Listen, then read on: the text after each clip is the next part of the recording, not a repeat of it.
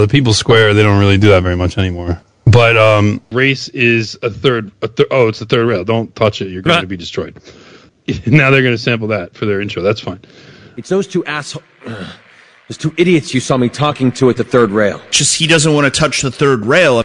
You've hit the third rail for sure. That is the third rail, saying white people have interest. Third rail. The third rail here is another wonderful show on the TRS network. It's the third rail. You will be destroyed. It's the third rail. You will be destroyed. Watch out for the third rail, baby. That's high voltage. In the opinion of this reporter, if this nation, or in fact the world, ever needed heroes, that time is now. That time is now. Dad is tired. It's episode 226 of the most huggable Waukesha protesting podcast on air since 1973, The Third Rail. I'm your host, Borzoy, and joining me is Eric Stryker and Nikkei. Hello, guys. What's up, niggas? Well, are you in that kind of mood tonight, Eric? Yeah, I mean, one thing, I've never really been to that part of the country, to Wisconsin, and I was shocked by how black Milwaukee is. Don't believe anyone that says that just because a place is cold that there's no blacks there. I mean, there was did you forget the riots last year? we've known. Yeah, I mean, go ahead. Not only do we have blacks in Detroit, we have them in Saginaw, which is even further north. What the hell is? Do you call them Saginiggas? Why are they there? I mean, I understand why they went there during the 30s. There was, industry and so on. Why are they there now? Oh, well, do we have the book for you, the latest release from Antelope Hill Publishing. Oh. From Mr. Scott Howard himself. Oh, wonderful. Yes, that guy, I'm going to bring him on to the People's Square at some point about that book. I have a review copy of it. It looks very interesting. People that, again, conspiracy theorists, calling all conspiracy theorists. Here is the conspiracy. Here's a conspiracy. It's it's just like we were talking about with Mike when we were traveling. I was talking to him about how little the conspiracy community has paid attention to the Ghislaine Maxwell trial. Have you guys noticed that? Yeah, actually, I had that on my prep because it's starting tomorrow, and you're not hearing too much about it. You have a couple of pieces, like the news has requisite pieces on them, but it's not being blown up to any extent. Yeah, all the sources I have on it are just anon shit posters online. Some saying dial this number on code to listen to the trial. Others saying, judge orders total shutdown. I think the latter one is a lie. But yes, I literally don't know what the real story is for what's going on there, and I'm almost certain that's intentional. Yeah, the conspiracy theory community has a real. I saw them doing the whole the girl with the robot eyes and the jury at the Rittenhouse trial, and the bailiff whose leg disappears and thus it's CG. All that. Here's the real conspiracy. The judge in the Maxwell trial is an Israeli that goes to some sort of Upper East Side synagogue that almost all, like tons of Maxwell's alleged co-conspirators go to, and she's acquainted with. And this is public record. So you want to see a conspiracy? Go to your local synagogue. There's conspiracies being planned there all the time. So, that's all I'll say about that. But yes, anyway, we can go to Waukesha. So we decided last minute that we would go to picket the courthouse there. By the way, that also doubles as the county jail. So Darrell Brooks was inside that building we were in front of. He's actually jailed there. So the point we were getting at, obviously, was where are the hate crime charges? Where are the terrorism charges? And the police there. Let me just start by talking about the police. They didn't notice us planning to approach the courthouse until later, and they popped up and they were like kind of looking inside our cars and shit, acting like we're the fucking terrorists, even though we were just engaging in our First Amendment rights. And then they did not make contact with us. That's another thing to note. The police did not make contact with us until one of our members just broke the ice with the cops that were standing near us and started talking to them. But ultimately, the whole thing went off without any problems. Tons and tons of local support. Every car that passed by was beeping their horn at us, or because it's a quiet German types, as I was saying before. Quiet German types don't really honk their horn. They were just giving the thumbs up, So almost universal support for us. Yes. Yeah, no detractors, right? Nobody came to counter you. There was one or two liberal women. We got a picture of her. We'll probably go up later. But there was one woman that quietly got out of her Prius, and I think it was a Prius, and stood across from us and took a picture of us. Didn't say a word to us. There were definitely a couple of people that didn't like our message, but no one stopped their car to say anything, or other than maybe one person said "fuck you" and did the middle finger. But everyone else just quietly drove by, didn't say anything if they didn't approve of our message. And the one person that did get out of their car did not make any contact with us. She just took our pictures and then uploaded them to the internet. But I mean, we don't care. Yeah, you proud? You guys published video of your. Well, the Media to Rise published video of the event themselves. So right, yeah. The point of going to a public demonstration is for you to see me. Yeah, I don't give a shit if you take a picture of me. Okay, and why didn't you say? I mean, we have arguments for you. You want to argue with us? We'll make arguments if you want to get out of your car. We're not violent. We're in front of a police in front of a jail, and there's tons of police cars around. We're not going to get violent, but we can make the arguments. And you know why they don't fucking say anything? Is because they know they're in the wrong. What do you have to say? That you're pro-terrorism? Right. They know that they're wrong. They know that they're wrong. Their problem is that they don't think we have a right to say what's correct and what's morally right. That's exactly it. That's their problem. That's all they can criticize, is the fact that you have the right to speak up. Because they look, no matter what they think, they don't support what happened. Yeah. And these people aren't like radical, like insane, pro-death, terrorists. Yeah, they hate what Solar happened. Supports it. But the word optics is much abused, but in this situation, like when we talk about optics, doing anything, saying if you're not supportive, then doing anything other than shutting your mouth is just going to be a bad look for you. There's nothing you can do in a situation like this. You have no moral position to speak from if you are not supportive of what's going on. The only person that attacked us in a real nasty way was the Republican senator for the state. Really? What happened with that? Ron Johnson. Ron Johnson called us interlopers and that we're trying to exploit tragedy for our own benefit and that we're cynical. And you'll notice that we didn't bring our party flags. We didn't, we didn't march in the downtown area. We were very, very respectful. But it gets to a point where your pleas for civility and respect are just an excuse to make everyone shut up about this. I mean, if Ron Johnson is so worried about interlopers, why isn't he making the issue himself? If they think you're eating his lunch. He's not saying shit. Well, here's the thing. Interlopers, you want to talk about interlopers. Where was this guy when all these Bail Project Jews were in his state getting criminals on the street? Why is he making a statement not doing anything about Holly Zoller? I mean, Holly Zoller has been how much damage and havoc has that one woman wreaked across the entire state of Wisconsin with her bail project? Incalculable dollar amounts of damage.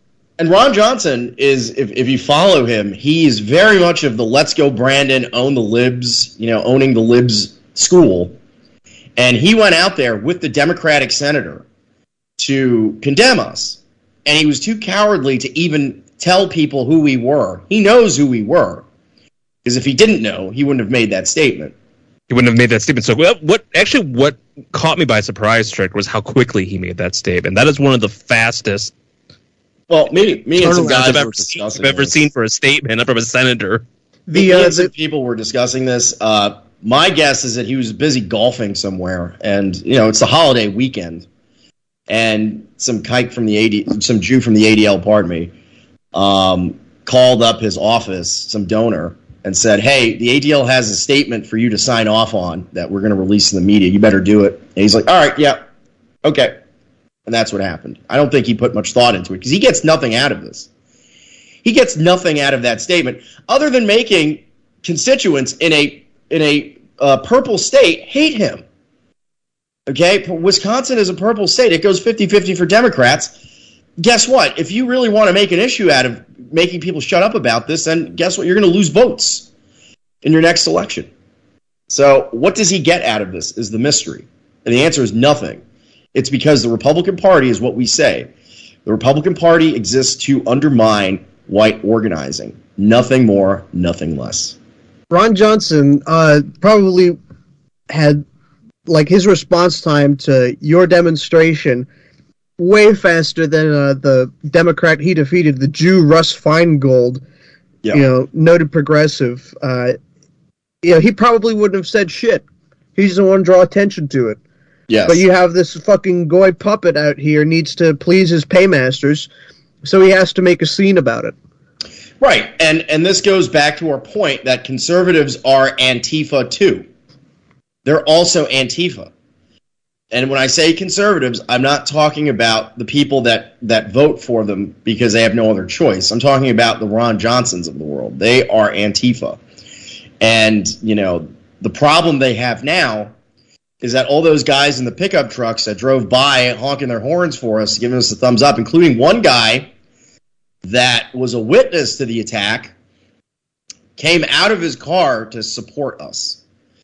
So these are his constituents, and so he sees a political existential problem with our mere existence and us, the fact that we're not gonna let this go. Okay, there's actually more to come. There's going to be more activism on this front in regards to Waukesha because we're not going to let them cover this up. And that's what one of our guys who was the police officers that were there observing us made contact with one of our guys and was everyone was very polite, everyone was very civil, and to be fair, the police officers, probably because they didn't have instructions of the contrary, respected our rights. But someone talking to the police officer said, because Mike was on the megaphone and he saw the cops across in the parking lot looking into our cars trying to find something that they could get, some kind of maybe a gun or a weapon or something. Looking for your jogging hammer. Yes, exactly. Something that they could use to possibly start arresting people. That's why they do that shit. And Mike was yelling at them through the megaphone saying, "Shame on you. You people were kneeling for Black Lives Matter last year. These people are partially responsible for the terrorist attack because when you legitimize the anti-white ideology by showing as an authority figure that you support it, even if you were doing it just because you're obeying orders, the fact that the police were kneeling and showing support for Black Lives Matter last year absolutely played a role in inspiring this terrorist attack." And so some of the police officers saying, "Well, we just had a lot of cops. They had to pick up the dead bodies. They're traumatized. They're sad and da-da-da-da-da-da." I understand that. The problem is that you don't have a right to support this ideology and then make me sit here and kiss your ass. Okay? It doesn't work that way. You are partially responsible. And if you're so ashamed that someone on a megaphone bringing that up makes you feel bad and hurts your feelings, it's time to leak. It's time to leak some of the conspiracy going on in your police department to cover up what happened. There is absolutely a conspiracy led by the police chief to cover up the political motive, the racial motive in this attack. And every police officer that knows and stays silent about it is playing that game and is responsible as well. Do you think there's any sympathetic people in the department? I think most of those police officers agreed with our message, frankly. But if the issue is always moral confidence. I mean, there's always people that are sympathetic, but they never seem to have moral confidence. It's been a big problem, especially the last couple of years. I'm sure some of those white police officers that were kneeling in Waukesha with the Black Lives Matter rioters probably agree with us and agreed with us the whole time on this issue. But it doesn't matter, because if you agree with us and you go and you kneel anyway, well, what good is that? Yeah, you're just, submitting to the humiliation ritual. And it's more than that. It's more than, I don't care if a cop gets humiliated. That's their problem. What I care about is mainstreaming this ideology, making it seem like it's okay to support this anti-white ideology. That's my problem. That has social and collective ramifications, and that's what I'm concerned about. If the cop doing it is so humiliated by having to do it, then don't do it. Imagine if one of those cops on camera, when the police chief would say, okay, all you cops kneel now, if one of them said, I'm not kneeling, that would be very powerful, okay? Because remember, right-wing white people in the United States, especially in small towns, can't even fathom that it's possible to say no. And that's what we need to show them. We need to show them visual examples of people saying no and refusing to go along with this system when it's doing immoral things. You have to show people that they can say no. And hopefully, after this rally, more and more people will be able to do it. Because they have to see a visual example of it.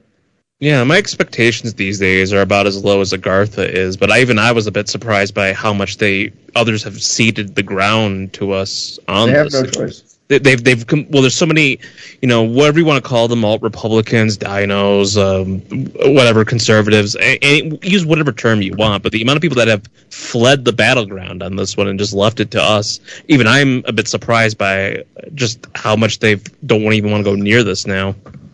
Some of the more mainstream conservatives have been better on this than the kind of alt-Republicans. Charlie Kirk's been good on this. Charlie Kirk is better on this than any great person.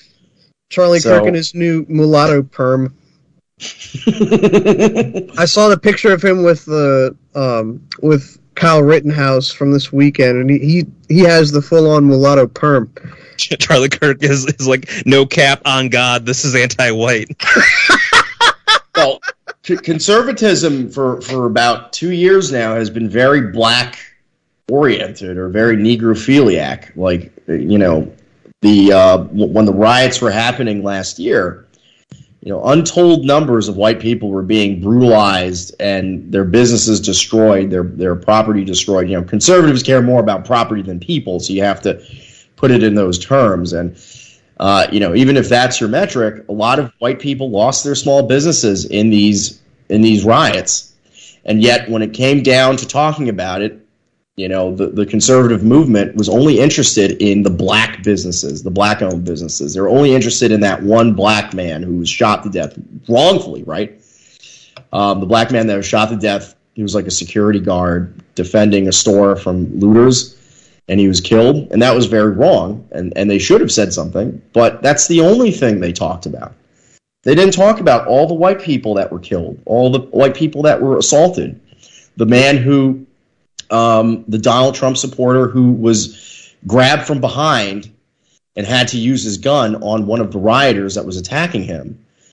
And there's that guy that just committed suicide, ran up to and just shot during the riots. They just shot him in cold blood. And the federal marshals got him, the next day. But still, Donald Trump didn't say anything about that guy. No, I was talking about, by the way, the guy, I believe it was in Nebraska or Kentucky or something, and he had a small bar, and some anarchists and blacks were trying to destroy his business, and he was out there with his pistol, and the mob grabbed him, and they were beating him on the ground. He pulled out his pistol, and he shot one of them that was choking him out. Shot the guy who was behind him. He shot him, and he died. That guy had murder charges leveled against him by the local prosecutor, and didn't like his chances, and he committed suicide, that guy, just for defending himself. He committed suicide. And I bet half the people listening to this don't even know the story. This man was a diehard Republican Trump fan. And they were making it seem like he was like it was like a racist crime because of that. And you know how many conservatives defended him? None. So what? I mean, that's what makes you feel all alone in that fight. That's why you feel like, you know, it is hopeless, because you've got nobody supporting you, nobody like challenging the narrative that you're evil, that you're racist, that you committed a hate crime. If you've got no voice like that, you feel like you correctly feel like you're voiceless. You don't have a voice at that point. You've been muted, and nobody's sticking up for you, and that leads you down to a path of despair. Right. And I think the despair is caused largely by conservatism, because people people have to see something to believe it. And because the only thing you see is Democrats, Black Lives Matter, and then Republicans, you just assume that there's nothing else out there, and you become despondent. Someone gave his name, Jake Gardner. Look up the Jake Gardner case. Very sad, very sad. And, you know, the despair is caused by the conservatives and the Republican Party. And so we have to create our own institutions that will back people up in these situations with lawyers and advocates and activists, and we can totally do it. Okay, the elites know something that many people on the right don't know, which is that human will can affect outcomes. So if you apply human will to something, you can get an outcome. Not always, not even most of the time, but you can little by little. And let me tell you something, if the powers that be are so strong that your regular human will isn't able to affect an outcome, then you just have to find inside of you to have even more human will to make up for that difference. Okay, and that's what we're trying to do with very little resources. We don't have many resources. It was a huge pain for a lot of people to get out there, although a lot of the protesters there were just locals, actually. We have local supporters in that area that were asking us to come out and back them up, and we did. Yeah. So have fucking Ron Johnson tell these people who've lived there and pay taxes in the state of Wisconsin that they're fucking interlopers. Give me a break. Right. Well, that's these people. That like accusation is not even true. Many of the people there were locals. They were locals. They could have been there at that parade. You don't know.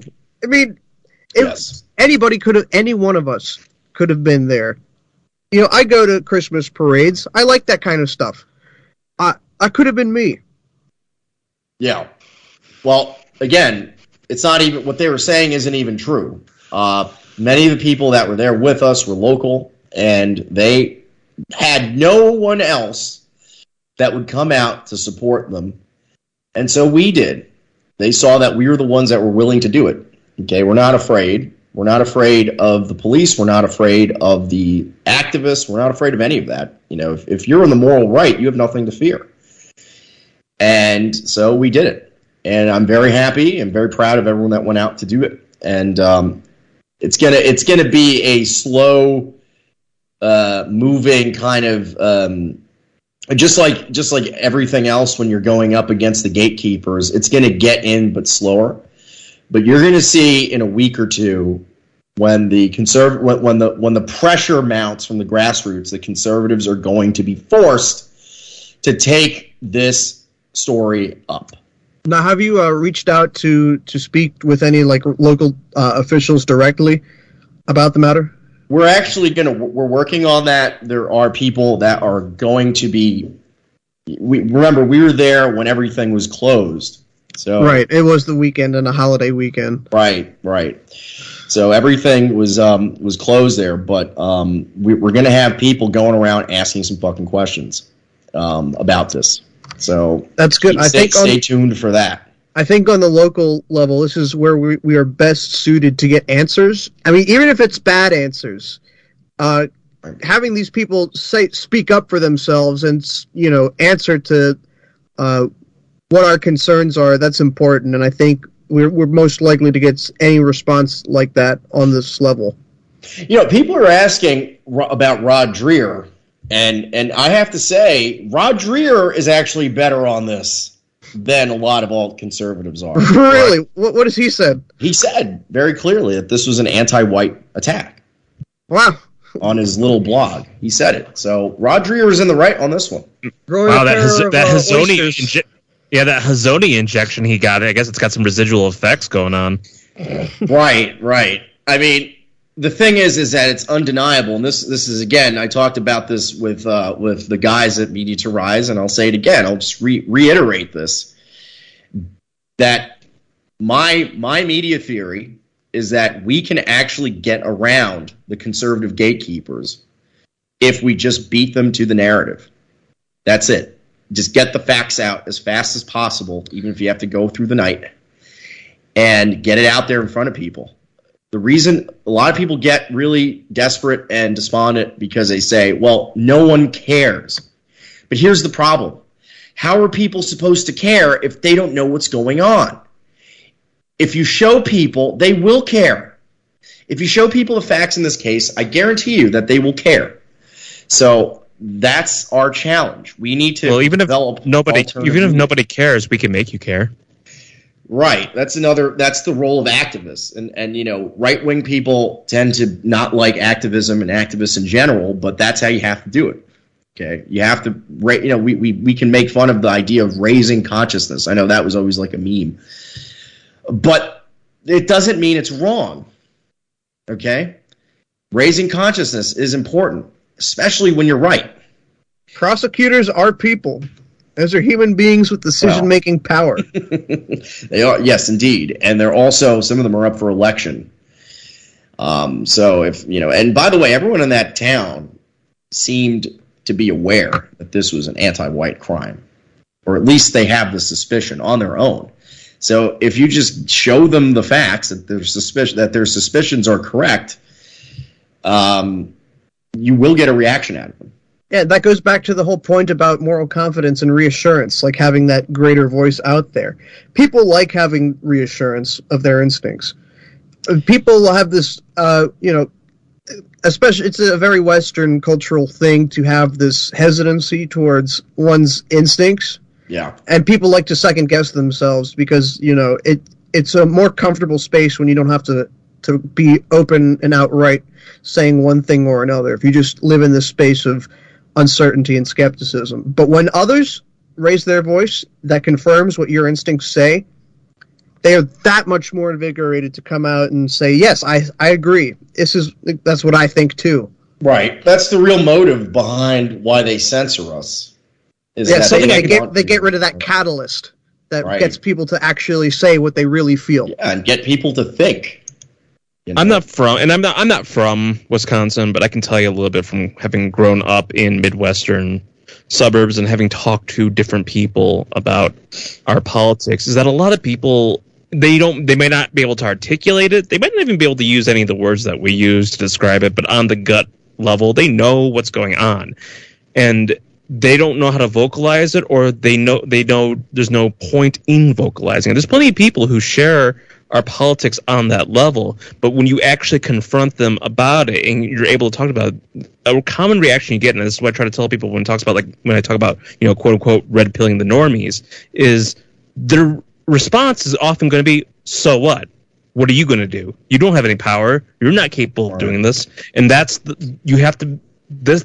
problem the activist fundamentally has, is how do you break through that? And that's what you mean about the whole raising consciousness. It's all about giving them moral confidence and showing them that you can actually become a spear tip and have some impact in what's going on. It's this is the problem that nationalists have been trying to figure out for decades, but we have to keep trying until something works.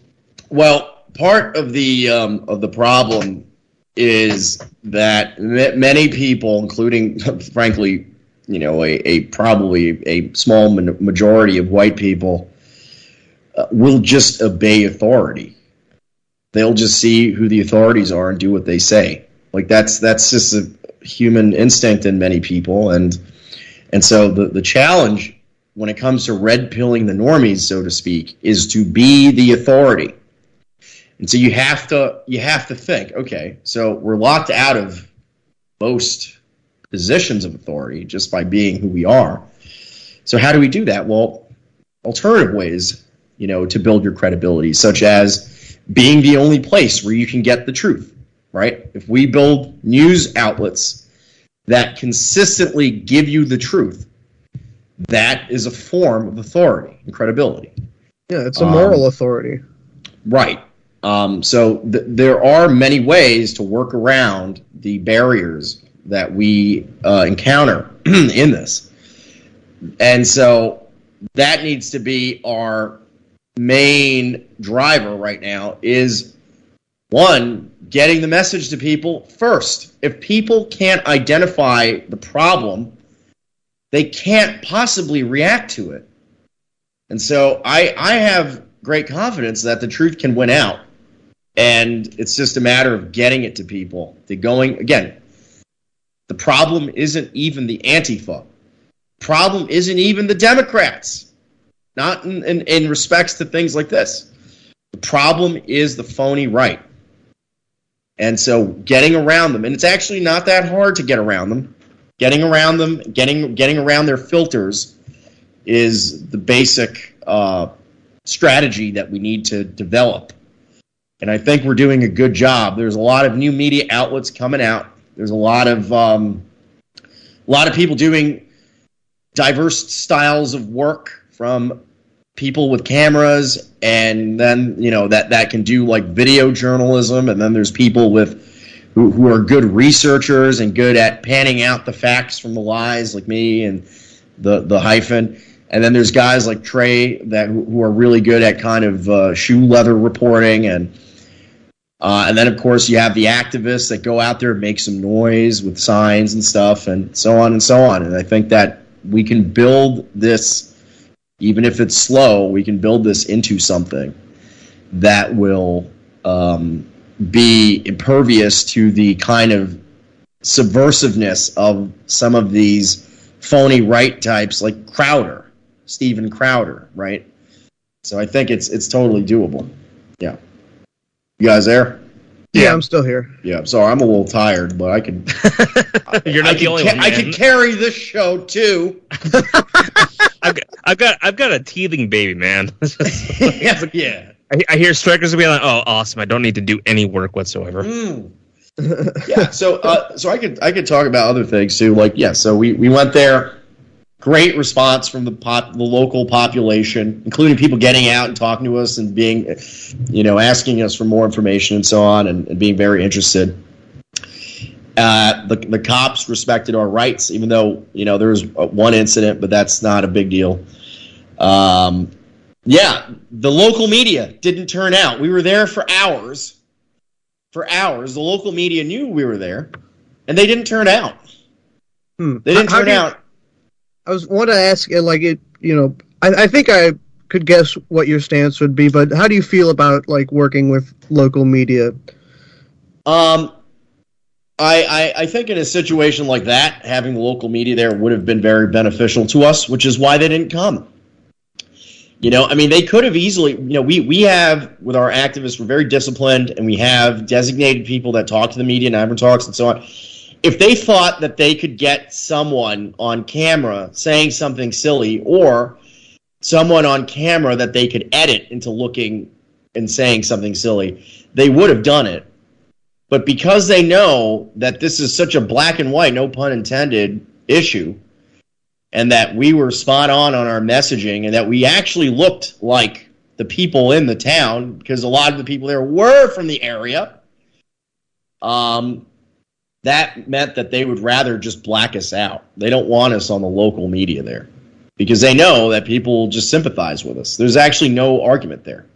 The leftists and the liberals and so on, and even the Jews, know that if people saw us, they would agree with us. And we saw with that guy that does like the Instagram, he has like 600,000 views on our picket, and almost everyone is very much on board with us doing this. Yeah. The reaction has been very interesting across the board. The problem I'm having with this conversation is I want to ask what's in store, what's in the future, but we don't want to tip our hand here. Yeah. We don't want to. No. We don't want to. Yeah. So it's very difficult because you want to build on this momentum, and yes. With some of the ankle biters that are out there, Sven put out a challenge, and I was like, "Look, if you don't like what these guys did, do it better. What are you doing? Like, literally, like we're not like trying. Like, this is not a dick measuring contest. Do better. Do better." Yeah. If someone out there could do what we're doing better, I will support them. Yeah. At the end of the day, like, I will drop everything and support which group is better than the other. It's about like winning. It's about having a message that wins and like being effective at getting a message out there that activates people to becoming vocal about this. If you have the same goals that I do and you can do it better, I will drop everything I'm doing and help you do it. Or if you think I'm a liability to you, I won't. I'll stay away and let you do your thing. But if you're just going to seethe and make comments about my fashion sense or something, well then I'm just going to assume that you're mad because we got this. We're on top of this issue and you're not, and that it's more popular than whatever stupid bullshit you're doing. But I don't want to be engaging personalities. I have no interest in that, especially on the internet. Like, I never understood the point of fighting an individual person on the internet, right? How can you come to a satisfactory conclusion? It's not like I could be like, okay, you and I don't like each other. Let's go out into the parking lot and settle this like men. You can't even do that on the internet. So there's no point in bickering with people on the internet. You just have to do your work, okay? You have to just focus on positive things and only engage positive people. If you're just gonna be caught up in every snag that some negative retard on the internet puts in front of you, then you're never gonna get your work done and push the envelope in the direction that you want it to. So that's just my advice for everyone else out there that don't engage naysayers and negative Nancys. Yeah, it's really not worth it. It's actually just, for me, mentally taxing.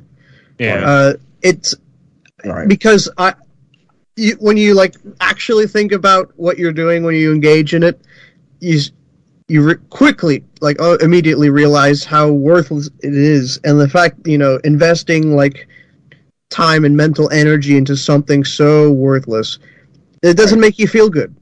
It makes you feel bad. It makes you rightfully feel like you've wasted your time. Right.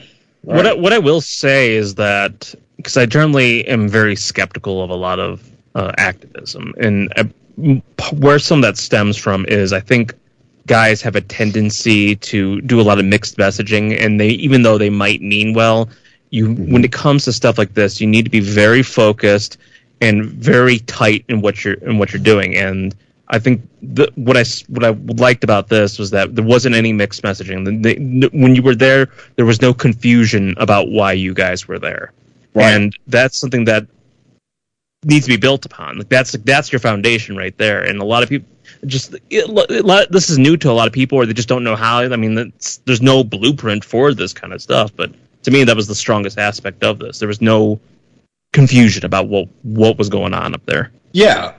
We listen. We're our theory of activism is to be sincere, but also to be to talk about the relevant things, not bring all of our other pet issues into it. But if you're there to protest for a specific goal, then focus on that goal. The goal the goal that we had in mind when we were there was not just to stand in front of some like site or something and take a picture and then have it all be theatrical. We wanted the population there to see us.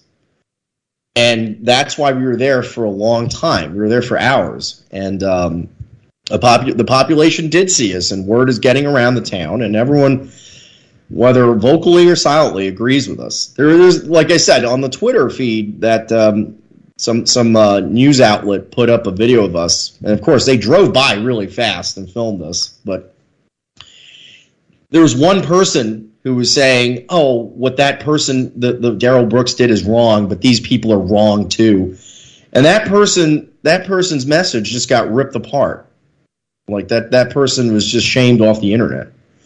So again, taking and keeping the moral high ground is the most important thing on this. And this goes against many right wing kind of Nietzschean preconceptions of what power and politics are like. But it's just that those are wrong.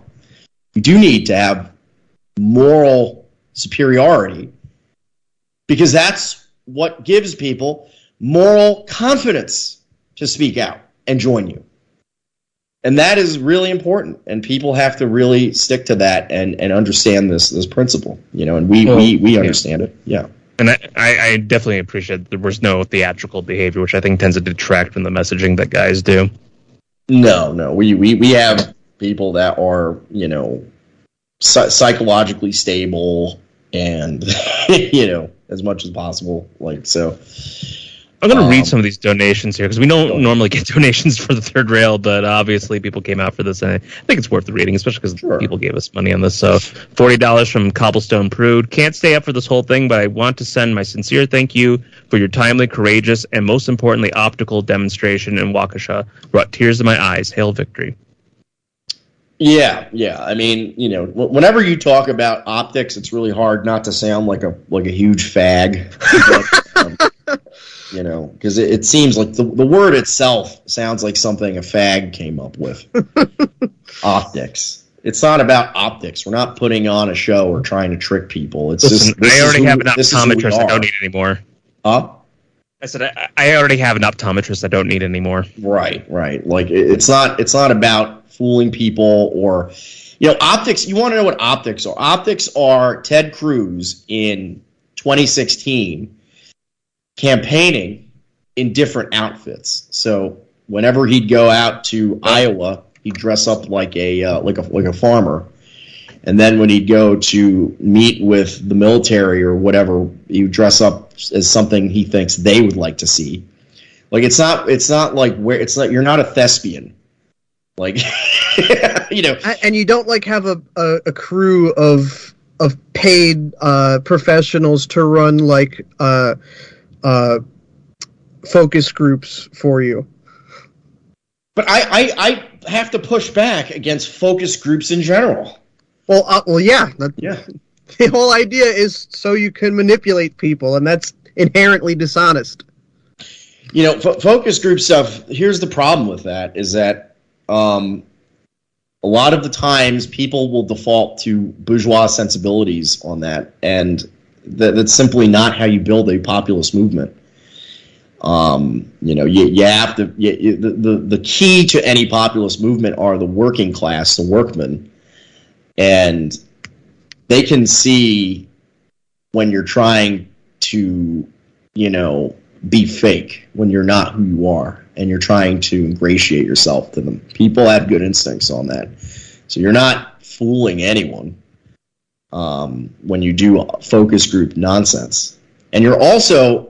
When you do focus group nonsense, you're also reacting to a political paradigm that you have no control over.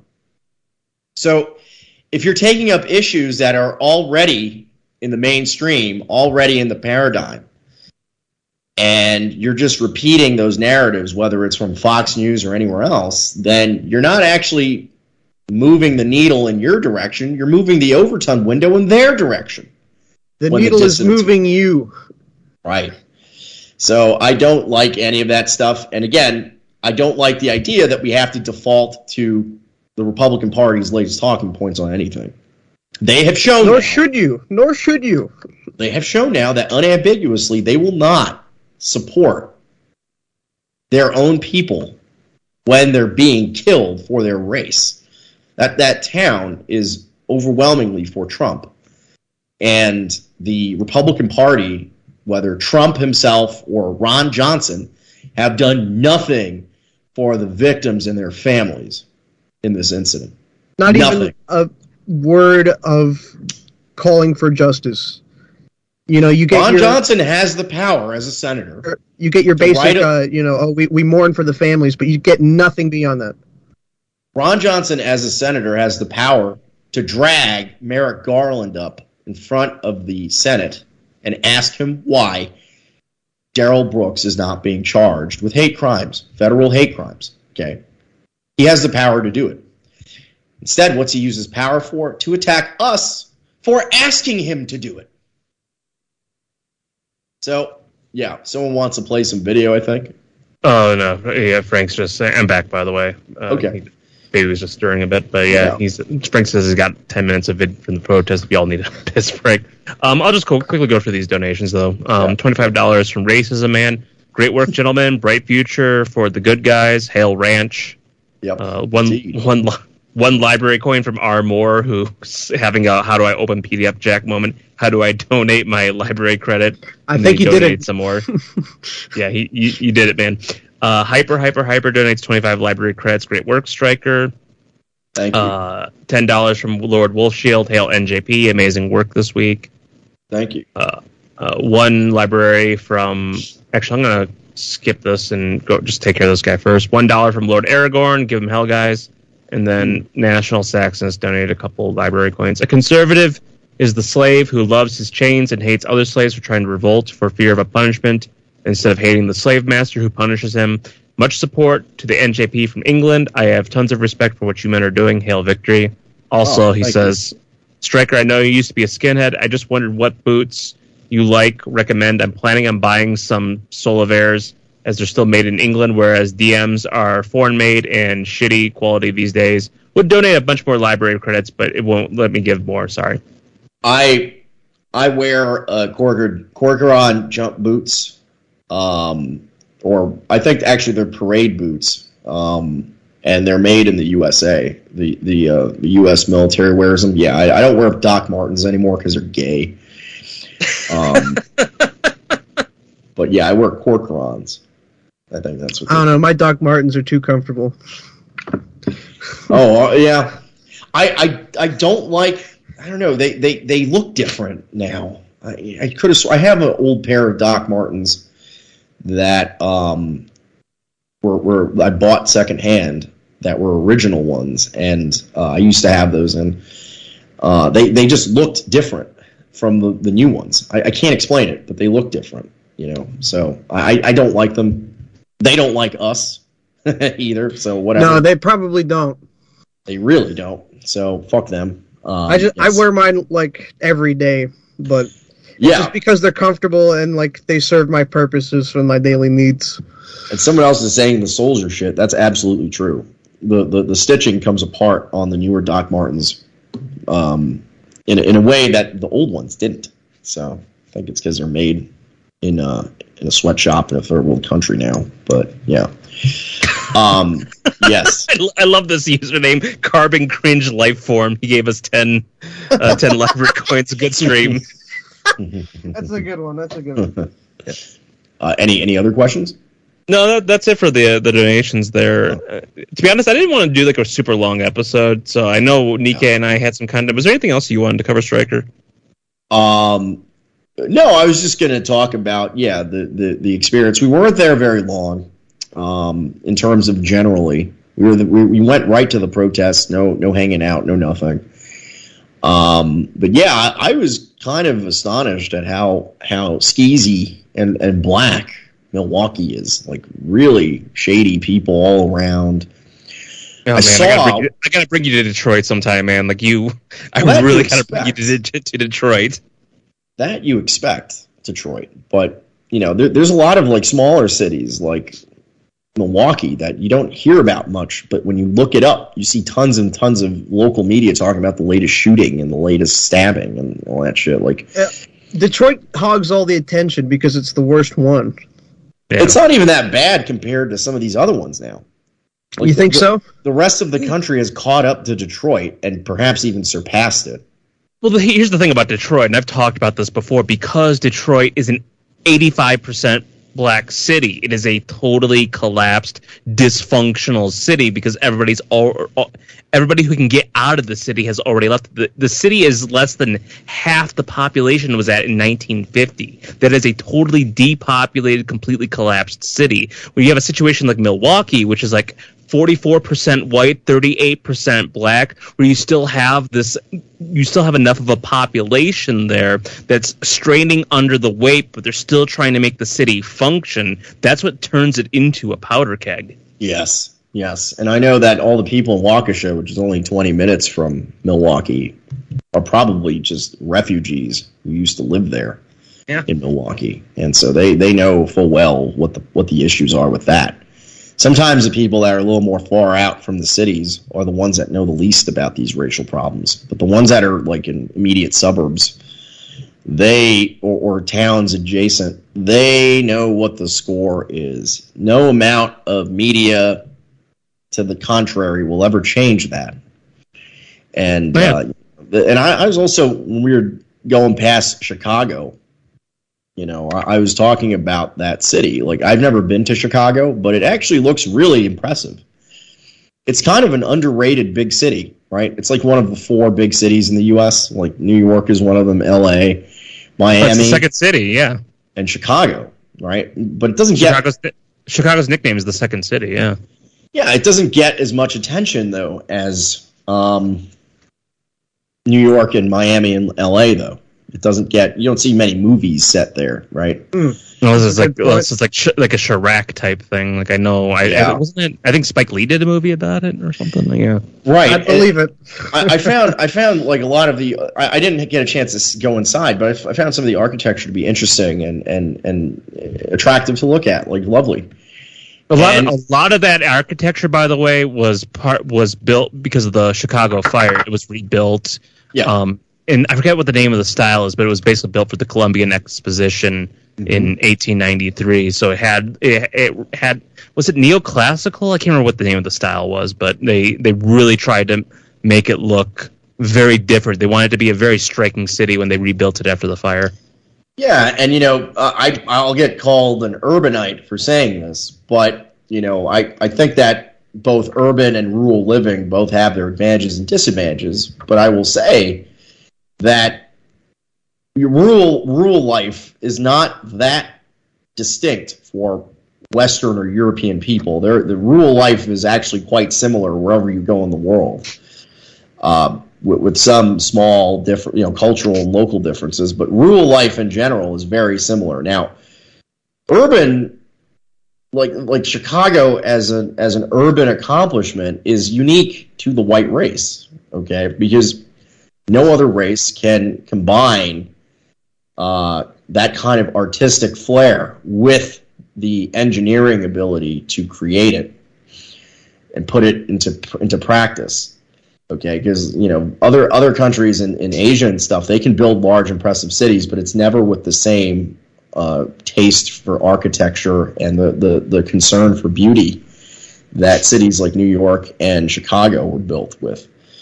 And I think so. I think that while we do have to, there are very, very serious problems with urban life. These are not natural problems. These are unnatural problems. I'd say that urban accomplishments, urban achievements like Chicago are unique to people of European descent and should be respected.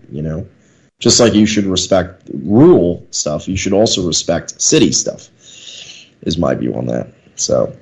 Well, I can tell you, because I had never visited New York City until this year, and I thankfully only spent time driving through it. I stopped very little in the actual city itself, but because I had never actually been in the city before, I was everything about the architecture was just so striking to me. Beautiful city. I was kind of in awe of it because I don't know. It gives you this feeling, and I think I talked about it a little bit when I did a pause button on the Metropolitan, which is about WASP children in New York City, and you see this part of this aspect of the city that doesn't exist anymore because it's been so ethnically cleansed. But you get like this weird cozy nostalgia feeling, even if you have no connection to the city, because of just the triumph of that architecture.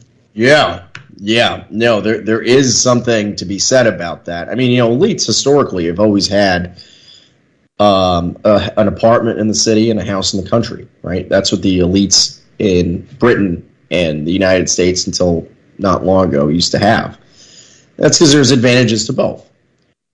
And I think that getting down on urban living just because Jews made it impossible for whites to live in cities and raise families is not the right response. It's not. The problem isn't the idea of an urban life or an urban group of people. The problem is the tenants in the city. Oh yeah, it's just our current context. It's a modern context. Is what makes it shitty.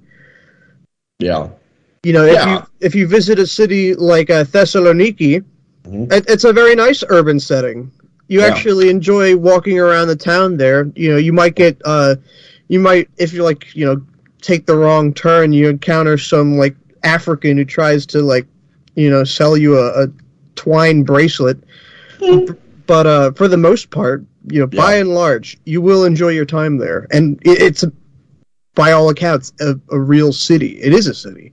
Yeah, that's why I really want to visit Quebec City, because I believe it is the only supermajority white city above 500,000 people on the entire North American continent. Yes, and I actually really saw some demographic projections where the French part of Canada will remain majority white the longest of any other part of North America. I believe it. I would believe that, definitely. I mean, I've been to... I was unfortunately not able to go to Quebec City, but I was in Montreal, and it was majority white, but, it's got its own problems. Montreal is a very sleazy city, but it's very charming for what it is. So Montreal's got a church. I believe it's in Montreal. They have a church that has basically a commemoration to Benito Mussolini in there. It doesn't surprise me. I mean, when part of the reason we're so powerless right now is we're all spread out. We were all in one place, then it would be a lot easier to project power. And let's be honest, projecting power in a city is simply far more consequential than projecting power in a small town. It's just how it is. Cities are where the power is. So, I have to say I get why people do it, but for sure, especially if you have children and a family. I get why people move out to the suburbs or the small towns. Totally get it. But, we need to think about things in terms of how to build power. That's how leftists do. Leftists put power above their personal lives, above their families. And that's why they seem to get better results on a lot of things than right-wingers do, Because I was going to say, it's an impossible situation they put us in, because those are the power centers, but they make it unbearable for us to live in. If you're disempowered, the only thing you can have to defend your interests is to appeal to institutions that hate you. So people that live out in the countryside, the way they're taught to think of how to fight back against, say, urban attacks on rural people is to just vote harder for Republicans. And the problem is Republicans don't like those people either. So this is kind of the situation we're in. But, the NJP is going to be kind of a vanguard to change how people think about political power in general. We have to challenge convention on how power in the United States works, because clearly the right-wing perspective on this has not worked at all. So we have to challenge some of these conventional views on how to build political power in this country. And I think we're doing it.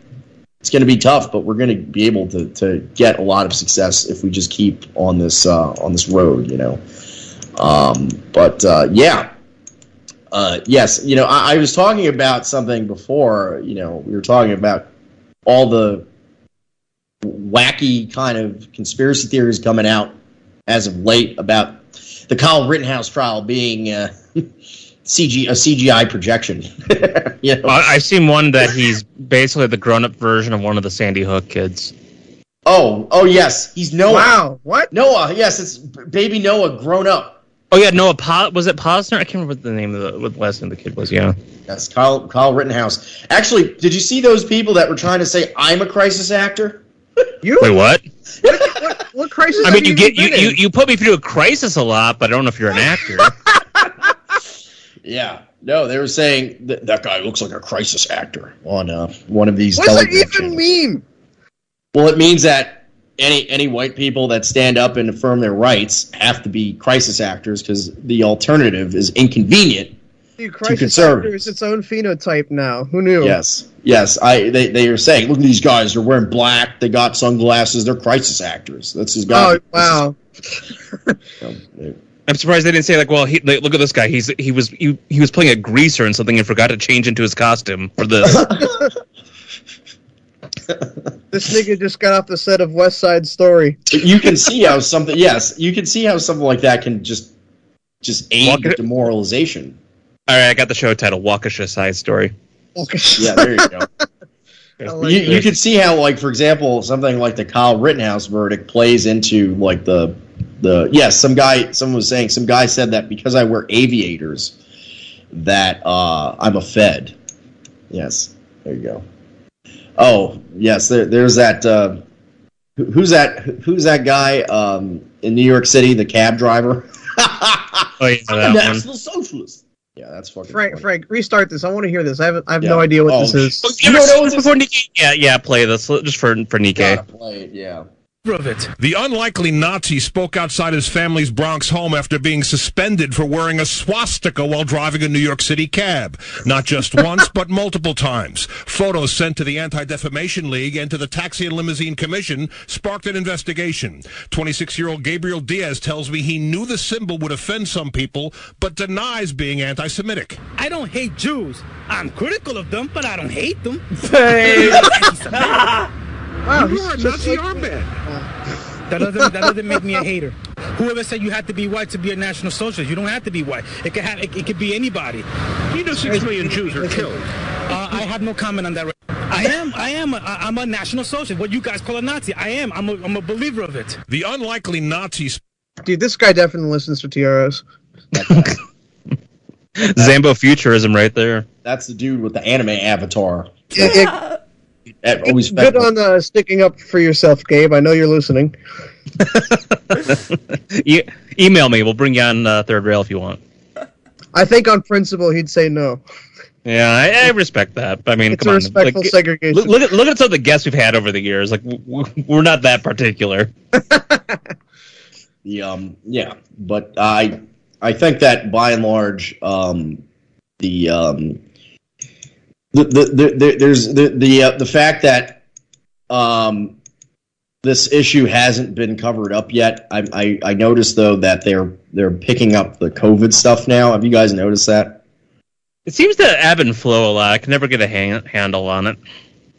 What's the new variant? The Omicron. Some dude, it's a Decepticon variant.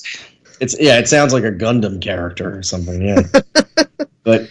Yeah, every time we start gaining momentum with our positions, the consequential and relevant positions, they pull this shit out, and the liberals and conservatives both do it. The liberals come up with the new variant, the conservatives come out to react to it, and it just kills the news cycle from before. It just zaps it out of existence and moves it to something stupid. So it's kind of it's disappointing, but they can't do it forever. So yeah, they could. I don't know, man. Don't hold your breath, dude. I know people dispute that, but every time they do it, they have fewer and fewer people invested in it. Bro, we got I think the state of New York is under the city of New York is under a state of emergency because of this variant. Like, they will fucking extend this shit as long as they really want to. And it looks like they still really do. And I'm getting sick of it, damn it. Well, that's old news at this point. I have been sick of it. And we all have. But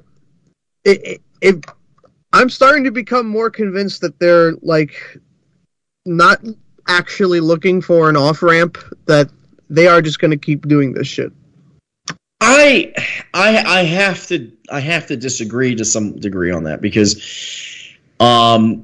stuff like the Rittenhouse trial and Sines v. Kessler and so on, you'll notice that liberals were not as involved in that. They weren't as emotionally invested, white liberals in particular, in those cases. And I think part of the reason for that is that they're more emotionally invested right now in like owning the conservatives with mask stuff, and like they're fighting the them. vax-tards. They're fighting them on in the DC schools. Like all the liberals are saying, "You're taking the masks away from the children; they're going to die." And they're more invested in that kind of tribal politics than they are in these more abstract agendas about stamping out hate speech and stuff like that and white nationalism. And so I think a lot of Jews are upset about that, because they don't really, they're not, believe it or not, and this is going to get me some blowback, which is fine, I don't care, but they're not really that invested in the COVID stuff as they used to be. Well, I understand what you're saying there. It's I think the issue is that you have enough like of this petty bureaucrat class who have this petty power. They're invested in it, so while they might not have widespread system support on it, there's enough of it for them to basically harass normal people, which is what they want them to do. Totally. The hardcore COVID people are the low-level white bureaucrats, like the low-level liberal whites on the college campus that want to, like, they see a guy not wearing a mask and they want to make a big stink about it. Like, some guy was telling me that on his college campus, they had a vaccine mandate, and he was able to fight it and win. He just said, "Oh, my religion doesn't allow it," and they just said, "Okay, you don't have to get the vaccine." But he told me that there's this there's like some low-level libtard administrator that's like making a big, huge deal about it. and every time he sees him on the campus without his mask or whatever, he gets really mad, right? But those are the people that are involved in this. The actual powerful are not nearly as involved in this as you might think. I know, but I think what they're trying to do is like it'll kind of fade into the background, because you have which you'll have as a little, like a biometric security state, and they're combing for basically commissars. They're looking for people who will be ideologically and virulent about it, so they know who to basically cultivate to just wreak havoc on us. This is what it comes down to. There's some truth to that. Thing they're doing with it, but they're doing something with it. There's some truth to that, but I think that they've already gotten that with various ideological tests. You can't work out of college if you don't use the right pronouns for transsexuals. You can't work out of college unless you support Black Lives Matter. You can't really get a job in any kind of bureaucracy unless you're a virulent liberal on a lot of these issues. So they've kind of already achieved that. This is just like in my opinion, just some tribalism that is kind of like MSNBC versus Fox News tribalism. But Mike has an interesting theory. He says that a lot of anti-vax conservative figures are vaccinated themselves. I mean, what do you guys think of that? I mean, I've heard that, but I tend to... it's like I don't want to speculate on that, because I feel like that's like a bait of some kind. Well, you have people like Ron DeSantis, who is vaccinated and he promotes the vax, but he also plays both sides with we still respect your freedom of choice. Yes. Well, clearly you don't really have too much respect for them. You might, not get in their way, but you clearly see their perspective on it as wrong because you've took the fucking vax. Because I saw something where there was like a few days ago, there was like a Fox News award show. And the Freedom Awards, I saw something like that. Yeah, and in order to attend, you have to be vaccinated. So simply, I hear they call that trophy the faggies. Yes,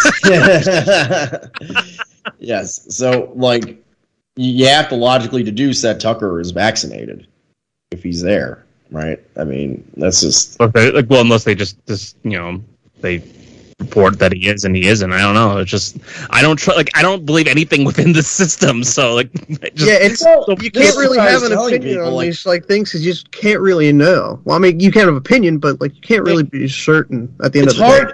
It's hard not to be a nut job because of look at stuff like the Waukesha cover-up. Everyone saw it.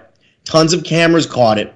Everyone on the internet saw the attack. Everyone saw the person who did the attack's social media history. Everyone knows what it is, and yet they're still trying to cover it up on the historical record. So something like that, you have to take a step back and say, well, what else in history is just completely fraudulent? Everything we take as an assumption, historical assumption, is just a complete politically motivated fraud. You have to consider that. If they can do it now with all of the technology, the internet, cell phone cameras, all that, if they can do that shit now, why wouldn't they have done it 100 years ago, 50 years ago? You ever see those videos when people are basically trying to dunk on China of their architecture, their bridges that looks like they're made out of styrofoam and corn? You ever see that's how I feel about our system in terms of the truthfulness from top to bottom. I don't know to what extent when certain things are reported about within the institutions, how much of that is actually true. How much of it is people just reporting whatever numbers, whatever things they want to report because they don't want to deal with the hassle of having to have this 100% compliant, completely working system because that's just too much work and that's just too much hassle. So this whole thing, as far as I'm concerned, there's aspects within the system that's basically functioning on paper clips and chewing gum. That's how it's being put together. Yeah, and I noticed in the last 4 years, and this is something that Daniel Ziblatt in his book, How Democracies Die, warns against, is that in the last 4 years, the media has really discredited itself and is increasingly more and more detached from the reality on the ground. And that is a big problem, especially if your system is falling apart at the seams, which America is. America is falling apart. I had this discussion with someone during the car ride to Waukesha where I was saying that the American empire has maybe 10 years, 10, 15 years. And what I mean by the American empire is that the ability to project power in Eastern Europe and Asia, you're seeing now, they're talking about the Russians preparing to go into Ukraine, right, militarily. What exactly can America do in response to that? Especially as they're moving resources and troops to Asia to try and discourage the Chinese from going into Taiwan. I think that it's very possible that in the next 10 years, Russia will go into Ukraine, China will go into Taiwan, and America won't be able to do anything about it. Yep, won't do shit. Well, I think they're more liable to do something in Taiwan just because of, they have more official obligations to the sovereignty of Taiwan that they don't have to Ukraine.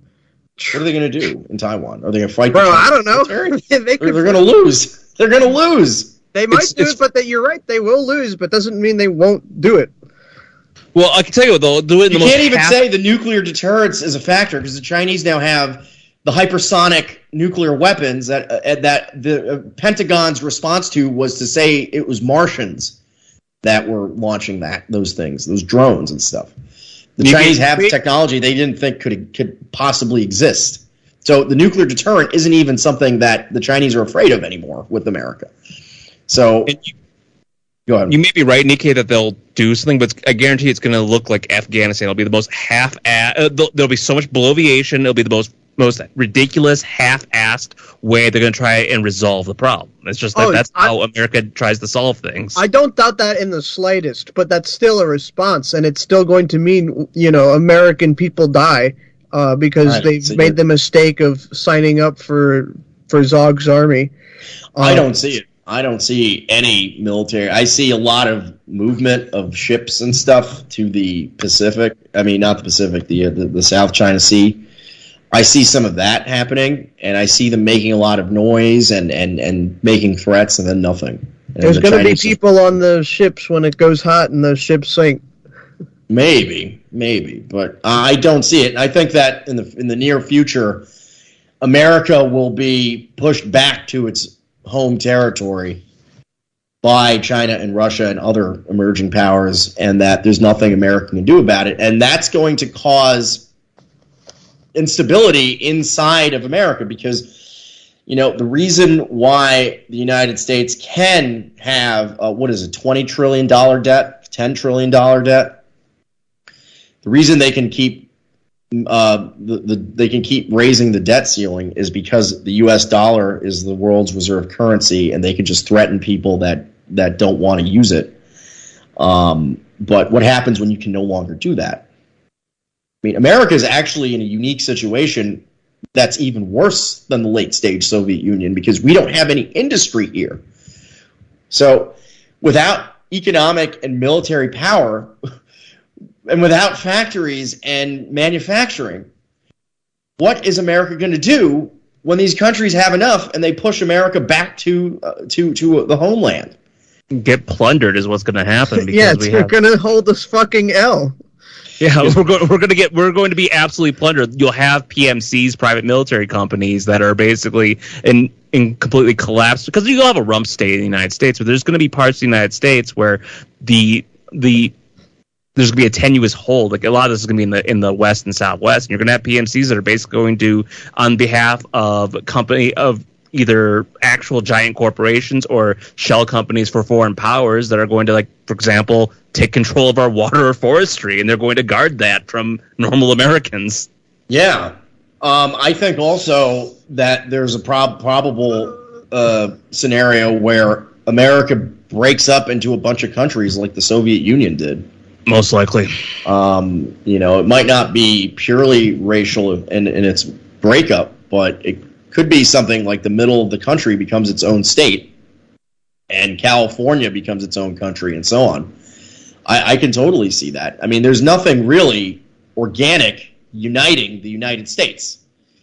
It's just people afraid of the show. I mean, I've noticed actually, the average middle-aged person in America will not be radicalized by the sight of an automobile running over little children for racial reasons. They're not really going to be radicalized by that, but they will be by going to Little Caesars, and the hot and ready is neither hot nor ready. As we saw with the $5. They will be radicalized by Dollar Tree. America's 3 missed hot and readies away from revolution. I was actually joking with my little brother the other day. Somebody apparently brought in a AK into a Little Caesars because they had to wait 10 minutes for the for a pizza to come out, and they were getting ready to shoot the people there, but another customer handed over their pizza, and they paid for that and left. Yeah, I'm unlike this pizza, this AK is hot and ready. Right. Imagine if he went in there and he didn't have to wait 10 minutes; it just wasn't there. There was no hot and ready. He would have probably shot everyone in there. So that and also I think one of the main dollar store chains raised its prices to $1.25, so now it's the $1.25 store. To effect in April. Yes, so that's going to radicalize the average lemming more than anything political or racial. I think that's straight out of Pierce, and he was right. Because I think that what holds together a failed liberal state is always going to be the supposed, or at least the perception of unlimited access to consumer goods. Mm-hmm. Once that's no longer on the table, once the shelves are more and more empty, that's kind of also what happened in the USSR, is that people stopped pretending to believe in the system after the very prosperous Brezhnev years. Go into the 1980s and suddenly shelves start becoming more empty and people have to line up and stuff. And that actually made people consider alternative systems because of it. So I think that something similar is bound to happen in the United States. And I think that that's going to be something to to potentially make hay out of when it does. Like, I think it's completely plausible that NJP can take power in the Rust Belt. Pennsylvania, Wisconsin, Ohio. I think it's completely plausible that when the country starts breaking up, that we can challenge political power locally and just take over and create a new country in this region. Like that is completely possible. If the Jews aren't ready for when Little Caesarism comes to town.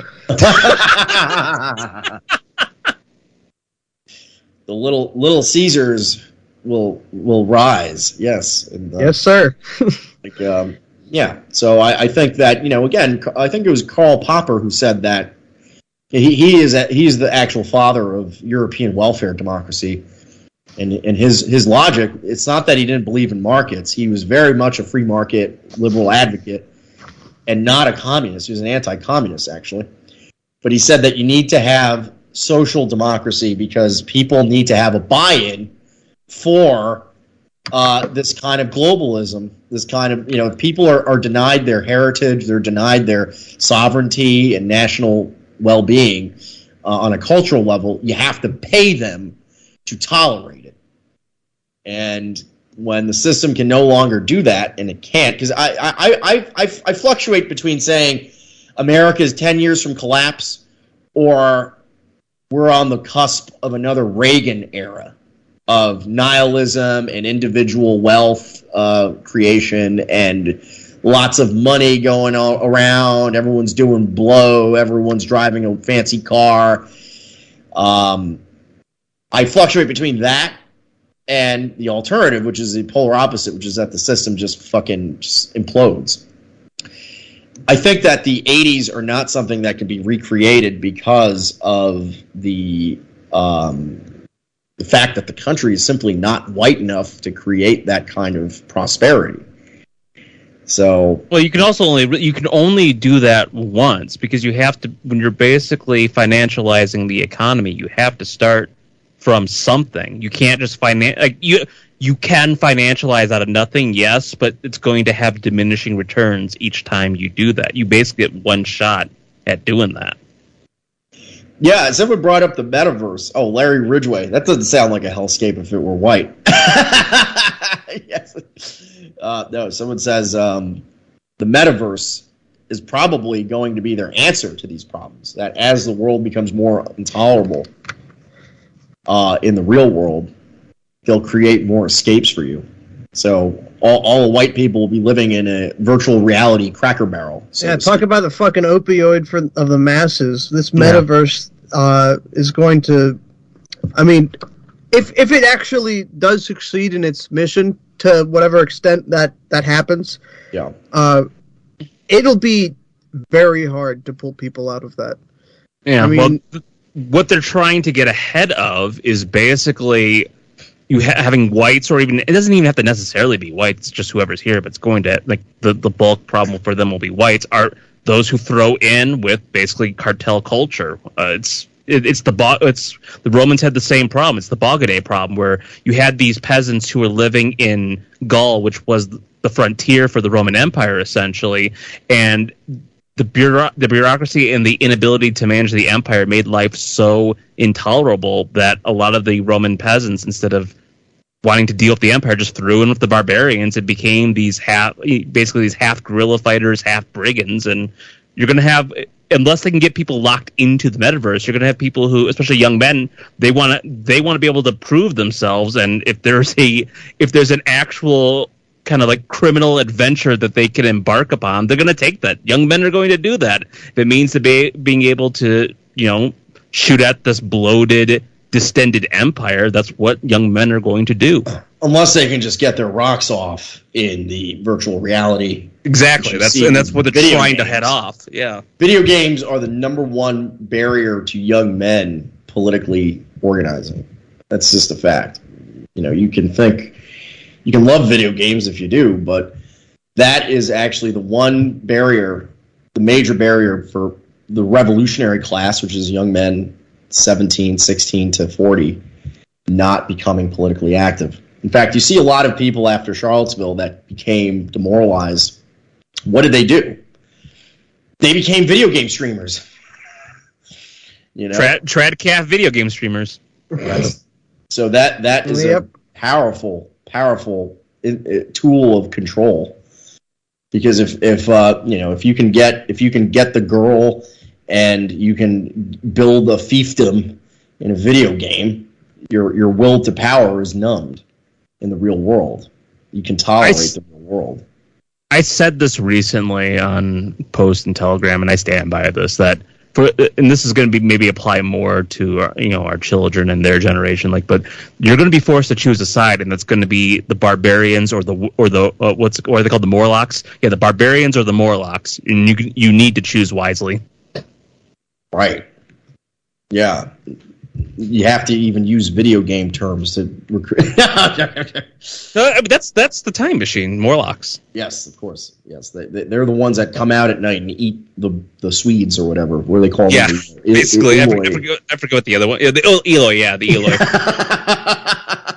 It's like these crazy blacks that fucking come out and victimize the sweet, like Swedish kind of naive Eloi. Yes. Yeah, so you can be a barbarian, you can be a Morlock, or you can be an Eloi. Choose wisely. Right. 1 little, 2 little, 3 little engines. 4 little, 5 little, 6 little engines. They got a clip for American foreign policy. Oh. Yeah. Ultimately, the thing that really catches my attention about our movement, though, is that artists significantly outnumber lawyers in it. Because we need some lawyers too, but it's amazing how creative people are the most attracted to these politics. That's not true for conservatives. Yeah. It's the same thing you saw with the futurists and Italian fascism, and the National Socials had artistic types too. I mean, Hitler was an artist. The conservatives have one guy, and it's the you could give him Ben Garrison, but I won't. I won't. I'll keep Don't even Ben give Garrison. him that one. No, I refuse. Frankly, the only they had that one. Do you remember that one guy in 2015 who was making these posters of Ted Cruz in Los Angeles and putting them at bus stops? Oh God, giving him the tattoo shit. That's the best. That's what passes for an artist on their side. That's the best they got. I don't know. What do you? Don't be talking shit about Ben Garrison. His comics are just progressive and that's the definition of futurism, there, Nikkei. I hate those so much, Ben Garrison edits. It's not funny. Let's be so old. Let's be objective here. Every time. Ben Garrison is only famous because Nazi trolls were they're adapting his cartoons to be relevant. Oh yeah, no, dude, nobody would have heard of Ben Garrison if people on Poll weren't putting Junoses on his comics. Yeah, whoever that guy is that's taking Ben Garrison cartoons and making them all conservative and libertarian is doing a real disservice to. Yeah. Stop making him pro-Trump. Stop making him cuck to Glenn Youngkin. Well, let me see the one. Yeah. Oh, you want to talk about that quickly before we head out? What's going on with Glenn Youngkin? Because you brought that up, Nikkei, and I'm sure this is Yeah. He's not even in fucking office yet, and we get headlines like this. Youngkin tests activist patience as he pushes abortion and guns aside. And this was Laura Vizela, Washington Post. Governor-elect Glenn Youngkin says he would entertain certain anti-abortion legislation next year, but it is not part of his day one agenda. Gun rights appear to be on the back burner, too. The Republican who launched his bid for Virginia's highest office, promising to, quote, protect life before birth and after birth, and to roll back a slew of gun control laws, is focused on other matters as he prepares to assume the governorship on January 15th. I'm assuming those other matters are anti-Semitism.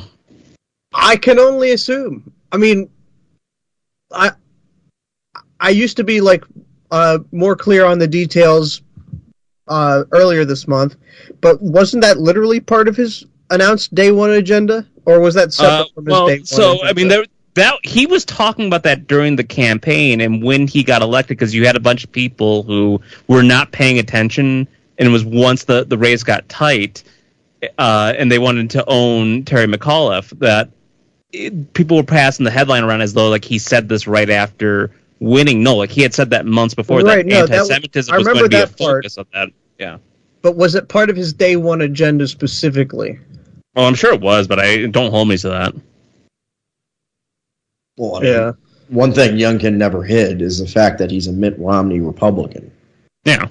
I mean, that was the whole, before things really heated up with the whole CRT stuff, that was what the focus of the campaign was basically trying to tie him to Trump and him trying to kind of have it both ways because he has to appeal to multiple constituents in Virginia. Here's the choice quote on what they're actually saying.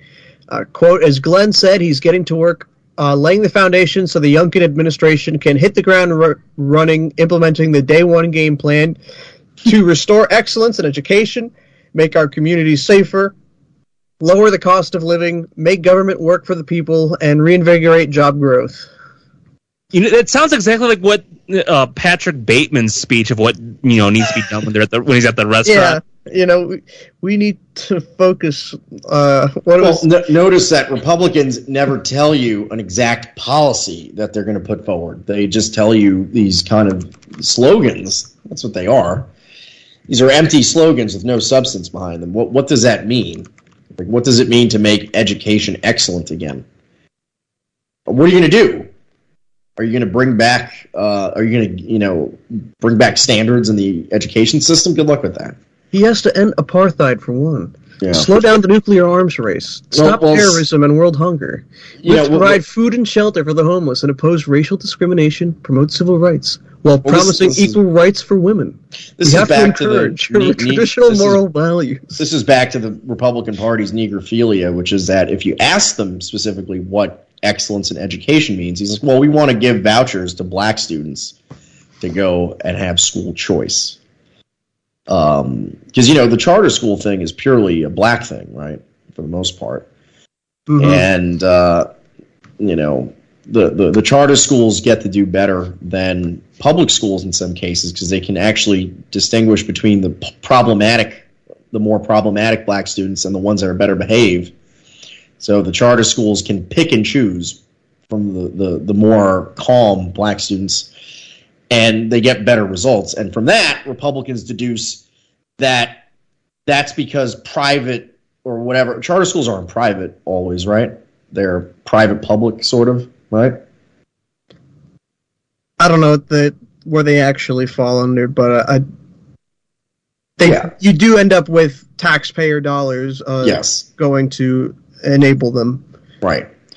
So so that doesn't really solve the problem of black underachievement, but they act like it will. And I know that school vouchers also allow black students to go into your private school, like your Catholic school. So what's going to happen is that all these white people that take up a second job so that they can pull their children out of public zoos will just be back to square one when all these blacks with vouchers show up and they integrate their Catholic school. So this is it's conservative negrophilia. It's not good for their voters. Yeah. I think that go ahead. Oh, nothing. Go ahead.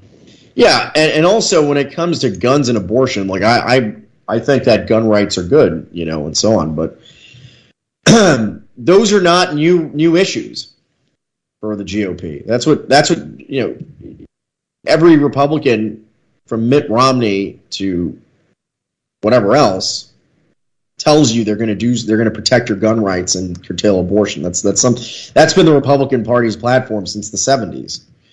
So I'm not too impressed by that either. Glenn Youngkin won because of the racial problems in his state. Suburban voters voted for Youngkin because they don't want anti-white propaganda in their school.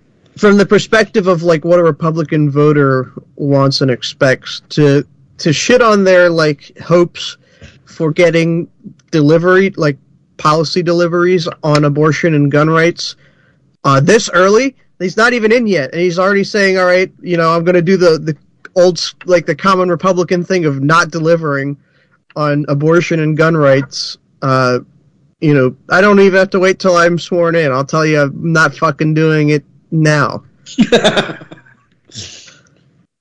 I mean, it's been that was the original like conservative grift, talking big game during primaries and the general about these issues and never delivering so they can run on them again.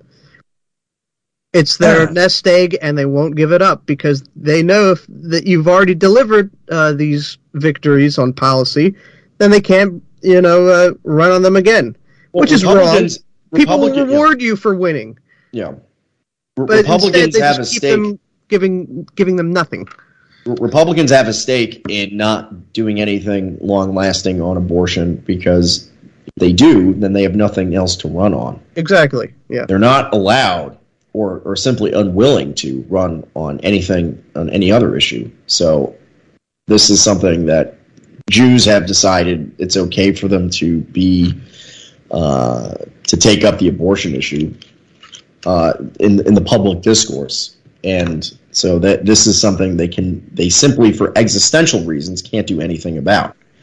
They have to keep that up as a sort of carrot on a stick for Christians to vote for them.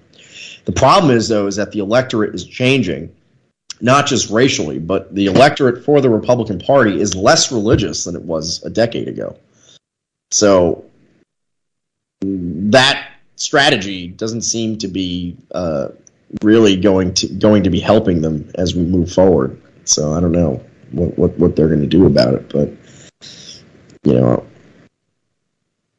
have you guys been able to see that? I know, Borzo, you're a China boo.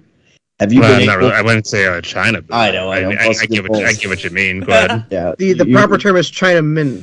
Chinaman.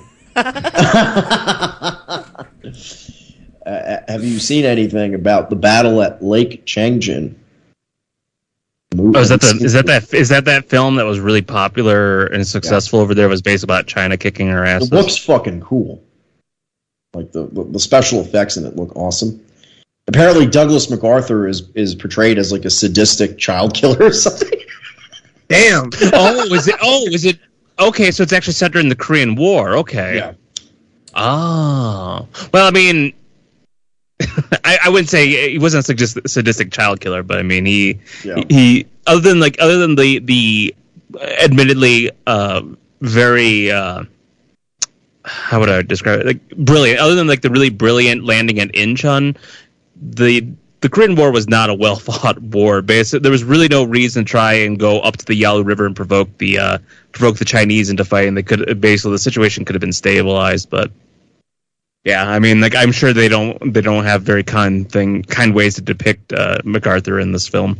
I think it's quite bold because the power of movies like this is that the heroes are non-fiction Chinamen, right? Like these are probably real people. It's undeniable. It's undeniable that the movie is probably heavily exaggerated, but the heroes in the movie actually existed.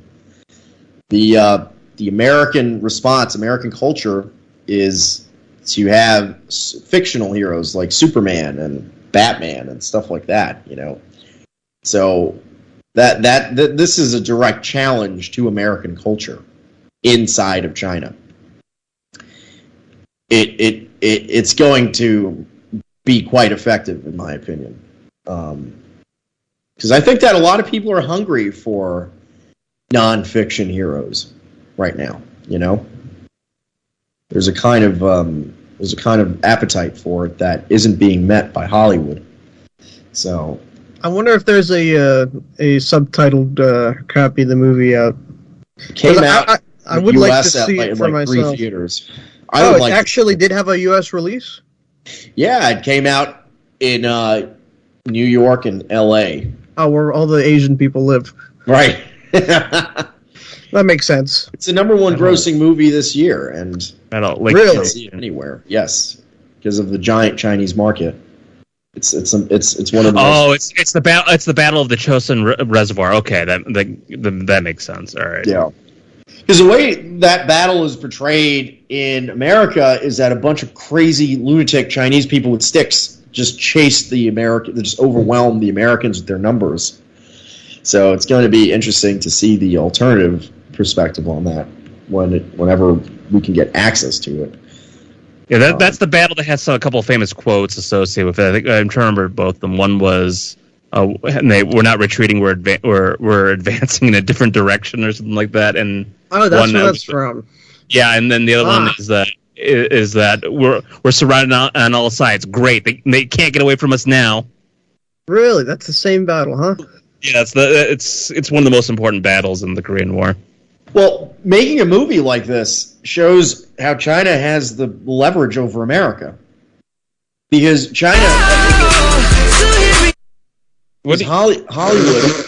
Hollywood simply can't, for economic reasons, make a movie like this in reverse. Where the Chinese are the bad guys. They can't, because the Chinese just lock them out of their markets. But the Chinese care so little about what Zog in America thinks that they make this movie and don't think twice about it. All right, I'm going to read these last messages, then let's get out of here. Mm-hmm. $5 from DD12. Thanks for being out there in Wisconsin. Oh, my pleasure.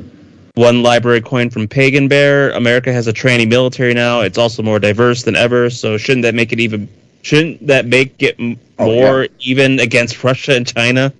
Someone was telling me, some of the military can possibly confirm this. Someone was telling me that in the military, illegal aliens join and can get green cards after their service. Yeah. Is that true? Oh, yeah, that's an old scam. Yeah. Yeah, they've been doing that for a while. They're trying to streamline it so that it instantly gives you citizenship. They've been talking about doing that for a while. So illegal aliens actually get... First of all, the idea of we're training joining the military is just... We are literally training like MS-13 to shoot an AR more accurately. So that alone is mind-blowing, that you can get citizenship in the United States, you can join the U.S. military as an illegal alien. The fact that you get citizenship after is just, wow. I mean, that's just crazy. Like, what is this, the fucking French Foreign Legion here?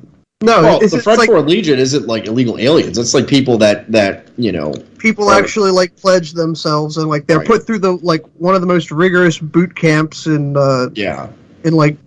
basic infantry training. When I was younger, I considered joining the French Foreign Legion. And I looked into it, and I'm like, "Yo, this is fucking crazy." Yeah, I think every sensitive Bosnian rapist. Yeah, I think every sensitive artistic type at one time or another thinks about joining the French Foreign Legion until they actually read what it involves. Like, yeah, never mind. Yeah, like Albanian drug lords next to you, Yeah, well, real fucking criminals join that shit. The FFL is famous for attracting people that are just fugitives and outlaws and stuff like that, so that's definitely true. But yeah. Yes, so any more questions? Yeah, 5 library coins from Ferocious Chihuahua, who says, most importantly, N. And that's it. N, indeed. Oh, and then Borzet donated $25. Our men are the bravest and strongest. Hail, Stryker, Nikkei, and Borzoi. Oh, thank you. Thank you. Well, fuck you.